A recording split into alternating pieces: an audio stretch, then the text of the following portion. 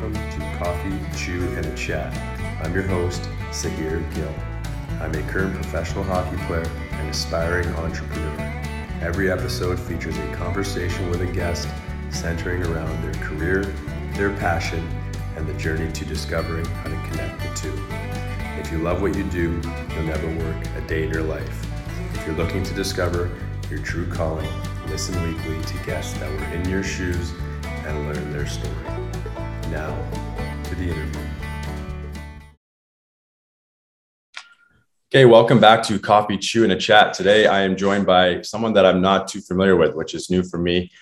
He's a 5-time Ironman, and he's embodies wellness to a whole nother degree. I think in the last few years, wellness has gotten a lot of popularity, but this is someone that's been doing it for a long time. And I think you see a lot of these legacy brands that are starting to get taken over by some brands that are really putting values at the forefront. And he is the figurehead behind a lot of those cool brands. And I'm fortunate enough to be talking to Eric Hinman today. Eric, thank you so much for joining me on the podcast. I'm excited for this chat.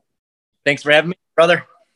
Yeah. So I just want to kind of get in right away, maybe how you started with Ironman competing, if there was a shift that happened, or if you kind of always been into the, just kind of pushing yourself to the limits. Yeah. So Ironman training dates back to like 2009. And prior to that, so I graduated college in 2002. I started an insurance business where I was driving 50,000 miles a year. So sitting on my ass, not living a life of health and wellness whatsoever, very much, working on the weekdays and partying on the weekends. And by my mid-20s, like I had gotten pretty out of shape. I had a little gut and wasn't feeling that healthy in the afternoons. Like I felt like I needed a nap. I didn't have, this unlimited energy that, I have now. And I hired a personal trainer in my mid to late 20s that helped me get back into aesthetically good looking shape. And then I signed up for a 15K, so 9-mile run. I had a running background. I ran in high school, track and cross country. And that 15K just like crushed me. And that was kind of eye-opening for me that, you can be aesthetically, lean and muscular, but maybe not fit. So I started running again and doing more cardio-based things with my personal trainer. It was more strength training and like highly anaerobic conditioning. And in 2009, a bunch of my friends in Syracuse, New York, were riding these fancy bikes with 4 handlebars. And more than anything, I thought the bikes looked really cool. And I'm like, what are you guys doing? What is that bike for? And they're like, triathlon. I'm like, what's a triathlon? They told me the distances. I was intrigued. So I started road biking and I bought a triathlon bike and signed up for my first sprint triathlon in 2009 in upstate New York. And the way they do triathlons, they break it down into like age groups and male, female. So, you can fairly easily place in a local triathlon because of how many different divisions there are. So in that first triathlon, I think I came in like, 3rd or 4th place in my age group. So it was empowering. I'm like, wow, I think I could be kind of good at this sport. I had no swimming background. I almost drowned in that short 800-meter swim, but the bike and the run, I passed a lot of people, and it just was really addicting. It reminded me of entrepreneurship and business in that, it's an individual sport and your results are directly correlated to how much purposeful practice you put in. So I started doing these mini triathlons every Wednesday night in Jamesville, New York, and I would win them every single Wednesday. Like I was getting pretty fast and fit, and I would go hard, like really hard every Wednesday. Like it was a race for me. And then I would sign up for like a local triathlon. And there was this guy, Mike Corona, who kept beating me in all these local triathlons. And, at this point, I'm looking pretty fit. Like I'm lean and, muscular from doing CrossFit type workouts. And I'm like, why the hell is this guy beating me? He doesn't look as fit as I am. So I ended up hiring him as my coach. And that was kind of the changing point from like just exercising and going fast and, burning calories to like actually training purposefully. He taught me the Maffetone method, which is taking your age and subtracting it from 180 And that is approximately what your aerobic heart rate zone is. You can better get it from like running a 5K or doing a bike time trial and seeing what your max average heart rate is. And then you can figure out your heart rate zones from there. So anyways, he taught me that I had to slow down to speed up, especially for endurance sports and Ironman specifically. So, he backed me off to like 8:45 per mile pace when I was used to running like high sixes, low sevens, but my heart rate was like 160. And he's like, you can't go above 140 heart rate. I want every single one of your workouts to be below 140 heart rate so that you can build an aerobic engine that'll allow you to run more frequently and longer distances. And like an Ironman, a marathon, oftentimes they're more limited by durability and, your ability to burn fat for fuel and your nutrition plan than they are like fitness per se. So, it took me several months to listen to him because I just felt like 140 heart rate. I felt so slow, but, so I started that training in 2010. By 2014, I could run 20 plus miles at a 6:30 pace at a 129 heart rate. And it was from doing very little speed work. It was almost all just that, long, slow aerobic conditioning, like just, being a racehorse, like, just listening to his plan, following it and executing, not overthinking anything, not doing anything outside of the plan, just like following it to a T. So, that's what allowed me to really excel in the sport of Ironman. And, obviously the same holds true for, a lot of things to be successful in them. It's kind of putting blinders on and, having a plan and then just attacking it on a daily basis until, you reach that goal. So, I made qualified and competed at Kona, the Ironman World Championships twice. And that was just an incredible chapter of my life. I'm so glad that I wrote it, but I'm also so glad that I didn't make it like a lifestyle that I became addicted to because, at that level, when you're racing in Kona, it's very one-dimensional.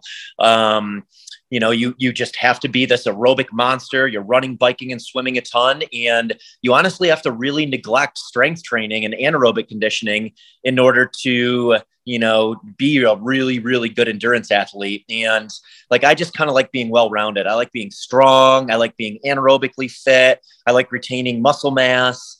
And yeah, my training now, it allows for that where I do, CrossFit sessions.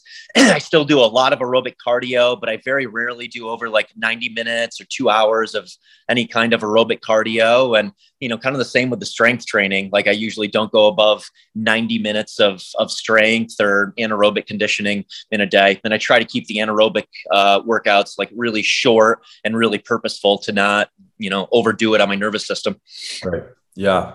That's it's an incredible story. It's amazing just to hear, consistency, of course, being the key and just kind of how long that you've been at it. And even to hear your story about purposeful practice, because it really is such a key. You can do the same workout, you can back the weight off 15% and just really connect to the exercise and get a better workout than just kind of ripping through and trying to do those things. And I think really beneficial too. I think even say like from a hockey player's perspective, you've been coached your whole life, and I'm always surprised to see, say, people in your shoes and a lot of successful people that no matter how successful you get, a coach is still going to be necessary, that we all need to be calibrated.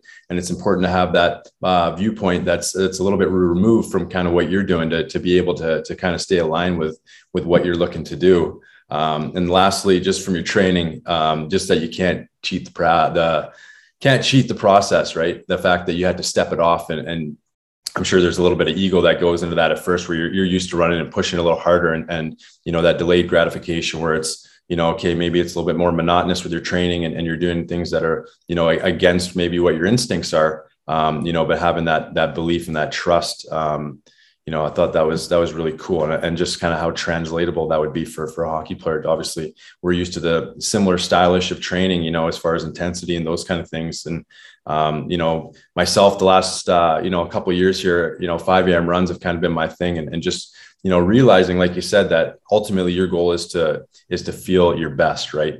You want to feel optimal in any way. If if you're going for a hike, or you're carrying things, to a campsite, little things like that. I've always heard that you want your fitness to just impact your general life. Yep. Walking upstairs, you feel strong and good, and it's not a task or a chore, little things like that.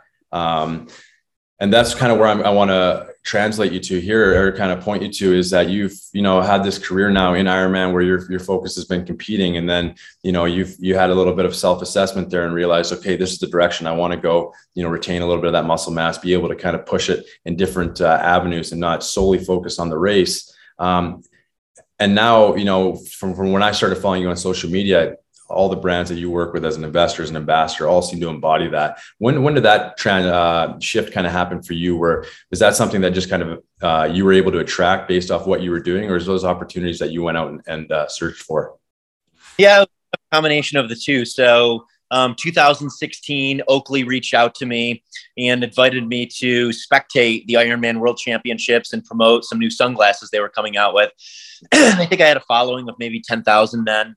And that was kind of my aha moment that, wow, like brands are going to start shifting their focus and their marketing dollars towards people with these niche followings. So yeah, from that trip forward, I started, being really thoughtful with all of my posts, specifically on Instagram, to either like evoke some kind of emotion, for me, that's generally inspiring people, and or add some kind of value, something that people can take away and, hopefully apply to their life or share with others. And, as I started doing that, more people were engaging with my content, and I started working with more brands. And as I worked with more brands took notice and, started reaching out. So I never thought that it was going to become a business, but I'm also opportunistic. So sorry, the smoke alarm's going off. So I 100% took advantage of the opportunity of brands paying people to, create content for them and, promote products that I'm super passionate about. Yeah, it's cool to see that it happened organically, because like you said, you were kind of at the start of that shift, right? And for a lot of years, I think it's something that we're all aware of now, but back then, at the start, to be approached by a brand like that, just to be, like you said, with a niche following, to be able to, to be an ambassador, and the doors that's kind of opened up for you. I've noticed, just with hockey in the last little while, you're starting to see a lot of more personality come out within the game, and that's needed, obviously, right? I mean, listening to you talk to your products, if you're just reading off, the benefits that are on the website, no one's gonna care about that, right? There's a connection that you have as far as the product and how that relates to your life, and you got to be willing to be a little bit vulnerable and a little bit comfortable being uncomfortable in that sense. And I think that's a shift that is really starting to hit hockey, and I really look forward in the next couple of years. And lastly here, I just wanted to kind of talk to you, just because you are, like, for me, I would say, you really have, wellness and health kind of locked down, as far as, the systems that work for you, just in terms of general, health and immune system building, energy system building, connection to the soul, just kind of maybe some daily practices. I know the last couple of years, the focus of how the longevity of our life and the decisions we make on a day-to-day basis, how that impacts, just maybe a couple of things that you focus on throughout a day, whether maybe it's not specific about time in the ice bath, but just about, 3-4 pillars of your day for health and wellness. Yeah. So, I mean, first and foremost, structure is super important. My days are very structured. It's generally a workout in the morning. That's when I do my strength training and anaerobic conditioning. Lunch is pretty much the same time, eating the same things every day that I look forward to. Afternoon is aerobic cardio, mountain biking, trail running, out in the sun, outside, connecting with nature. And I like doing skill-based activities over, more mundane activities. So like, I prefer trail running instead of road running, and mountain biking instead of road cycling, because there's an element of skill associated with those that produce this tremendous flow state during and after, and just keep you in the moment and, teach you presence. And then in the evening, I have this recovery routine that I do almost every single day. It's 3 rounds in a sauna and then cold exposure. So I'll do about 20 to 25 minutes in a hot sauna around 200 degrees, and then 5 to 7 minutes in the ice barrel. And again, 2 to 3 rounds of that day in and day out. And immune system, mental clarity, unlimited energy, reducing inflammation, stress resilience. Like, there's so many compounding benefits of that fairly simple practice compared to a lot of the other things I do. Like, you don't need any skill to go in a sauna or to go into a cold plunge. You just need some drive and some mental resilience to do it the first few times. And yeah, then you become addicted to it. And also, from a community standpoint, that's where I meet some of my best friends, are in saunas and doing cold exposure, jumping in cold streams, hosting those type of events, again, where, you don't have to have, skill or fitness to do it. Like, just come, join. We're going to have a great conversation. And hopefully this is something that you can implement into your life to become the best version of yourself. Yeah, that's incredible, especially hosting events too, and just kind of bringing like-minded people together. Like you said, a lot of your practices are about, entering that flow state and spending as much time in the present moment, and to be around a bunch of people, focused on the same thing. I know, for a lot of people, spending a couple extra minutes in the sauna can be difficult, or getting in the cold tub can be difficult. And there's a certain type of person that does that with a smile on their face. And I think that's, like they say, that you're a product of your environment, and being able to build a bit of a community around those kind of practices is very neat. And actually, one of these days here, I'd love to come be a part of that as well, because the creek plunge that you do looks incredibly peaceful, man. I gotta say, every time I see that, I'm like, I gotta go find a creek now and get in there. But oh, great. Yeah. No. That's my favorite, where you're in nature doing it.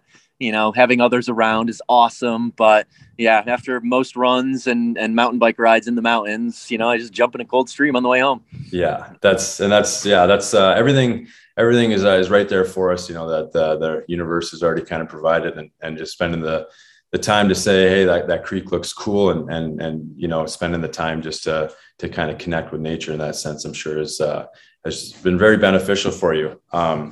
I want to thank you so much for coming on and just kind of sharing your story and just kind of, your experience as far as, like you said, you're an investor, you're a brand ambassador with a lot of things, and you've been able to align that within your lifestyle and kind of what you want to do. And I know there's going to be a lot of guys that, maybe they understand their platform, but maybe not what they can do. And just to hear even your story about Oakley reaching out to you and kind of where that went, and just the eye-opening experience as well, because once you see the opportunities, it's hard to sit there and be passive on them when you know what's out there for you. So, sure.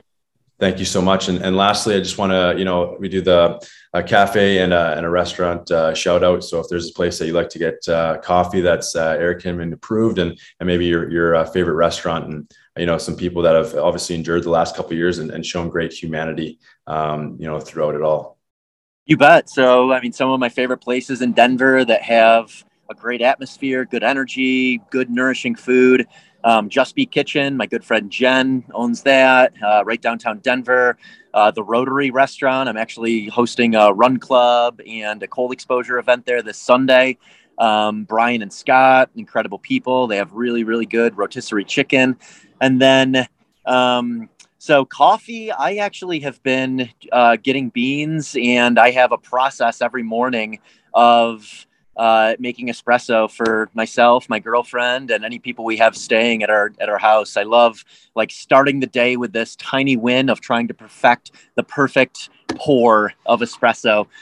So lately I've been getting my beans from these roasters out of Milwaukee called Milwaukee Roasters. That's awesome. Well, that's very, it's cool. It's a new twist to how we've done it before. And I like to make my own coffee as well. So I think that's cool that you start the day with a challenge. And I'm sure if you do want to enjoy a cup of coffee, you gotta, get in the creek, get on the running trails, and attend one of your retreats. And I'm sure they'll get the opportunity to to meet you and connect with you and kind of get a feel for all the things you do. Because I think, the systems that you put into place and just the growth mindset that you kind of live with is inspiring to watch. And I'm glad that I was able to come across your page and follow along. And once again, I'm thankful and grateful that you took the time to talk to me here today. And, I'm looking forward to seeing what you get up to going forward. Cool. Yeah. Thanks for reaching out to here. Looking forward to connecting more. Awesome. Have a good day, man. Appreciate it so much. You too. See you, brother. Bye. Thank you for listening to this week's episode. Please like, share, subscribe, or leave a review down below.